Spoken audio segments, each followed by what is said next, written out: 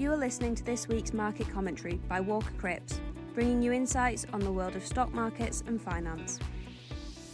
Hello, and welcome to the Walker Cripps market commentary for the week ending Tuesday the 3rd of October. Last week saw mixed signals for the UK economy as the job market displayed signs of cooling. According to an update from the Recruitment and Employment Confederation, REC, job postings rose by 13.5% in the week ending 17th September, but remained below earlier year averages with 175,000 new job adverts posted, down from over 200,000 on average earlier in the year. The REC Chief Executive, Neil Carberry, noted that recruiters across the country have reported a market normalisation as job postings fell from the pandemic highs. This cooling labour market was highlighted by the Bank of England, BOE, as one of the factors influencing its decision to keep interest rates on hold. Despite these concerns, the UK's economic performance since the onset of the COVID-19 pandemic has been stronger than previously thought. Data from the Office for National Statistics revealed that the UK's recovery has outpaced that of Germany and France, signalling a faster post-pandemic rebound. This unexpected resilience in the economy has raised questions about the accuracy of official economic forecasts. The Institute for Fiscal Studies cautions that excessive government borrowing, driven by costly policies introduced by recent chancellors, has undermined faith in these forecasts. Bloomberg reported that National Grid is preparing for a January supply crunch due to planned nuclear outages during high winter demand. As a contingency plan, households may receive payments to cut heating usage and prevent gas shortages. Discussions about scrapping inheritance tax, concerns over rising HS2 costs, and global banking reform delays add to economic challenges.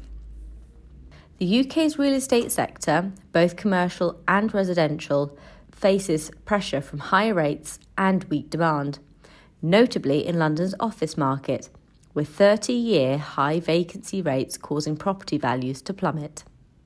These developments underscore the need for close monitoring in the coming weeks due to the complex economic landscape. Regarding interest rates, economists widely believe the BOE has likely finished raising rates, with over 75% of those surveyed by Reuters not expecting the central bank to raise rates again in its November Monetary Policy Committee meeting. However, the BOE is not anticipated to cut rates until the third quarter of 2024. This is influenced by a softer labour market and a surprising slowdown in core and services inflation, with attention now shifting to how long rates will remain restrictive. The median prediction indicates rates will hold steady until at least July 2024, while a third of experts anticipate a rate cut in the second quarter of 2024.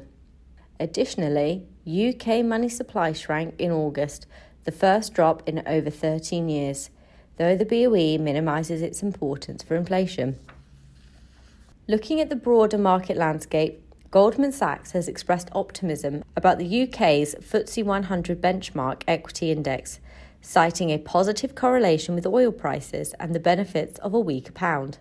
However, challenges lie ahead, with KPMG forecasting a slowing economy in the second half of the year, with real gross domestic product for 2023 projected at 0.4% and growth of just 0.3% in 2024, due to high interest rates, ongoing uncertainty and low productivity. That concludes the market news.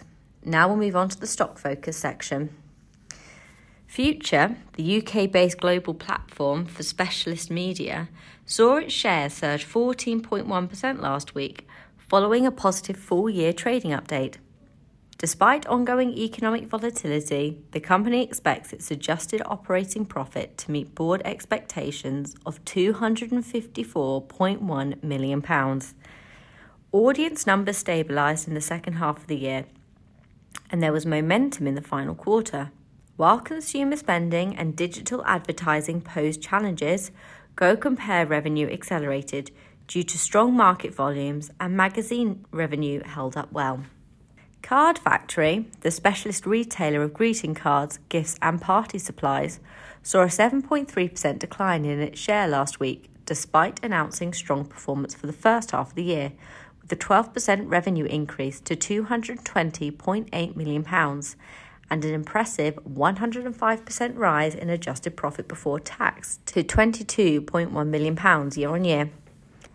Despite expressing confidence in the second half of the year and reaffirming long-term goals, resulting in the company's management team and its strategy being praised by analysts, concerns arose due to the challenging pre-Christmas economic climate. Investors are cautious about the traditional greeting card industry's future amid the ongoing shift to online platforms. Learning Technologies Group, the UK-based holdings company which provides a range of learning and talent software and services to corporate customers, saw a 10.3% share price decline last week following its report for the first half of the year.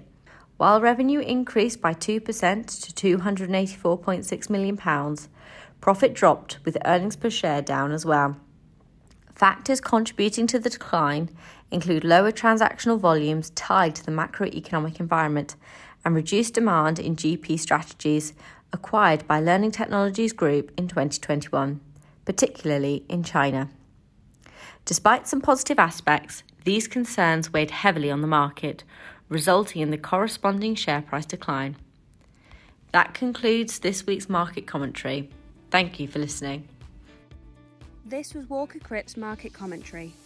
If you'd like to hear more, please visit our website at www.walkercripps.co.uk. To keep up with our latest news and content, you can follow us on Twitter and LinkedIn at Walker Cripps. Until next week, thanks for listening. This podcast is intended to be Walker Cripps Investment Management's own commentary on markets. It is not investment research and should not be construed as an offer or solicitation to buy, sell, or trade in any of the investments, sectors, or asset classes mentioned. The value of any investment and the income arising from it is not guaranteed and can fall as well as rise, so that you may not get back the amount you originally invested. Past performance is not a reliable indicator of future results. Movements in exchange rates can have an adverse effect on the value, price, or income of any non-sterling denominated investment. Nothing in this podcast constitutes advice to undertake a transaction, and if you require professional advice, you should contact your financial advisor or your usual contact at Walker Cripps. Walker Cripps Investment Management Limited is authorised and regulated by the Financial Conduct Authority and is a member of the London Stock Exchange.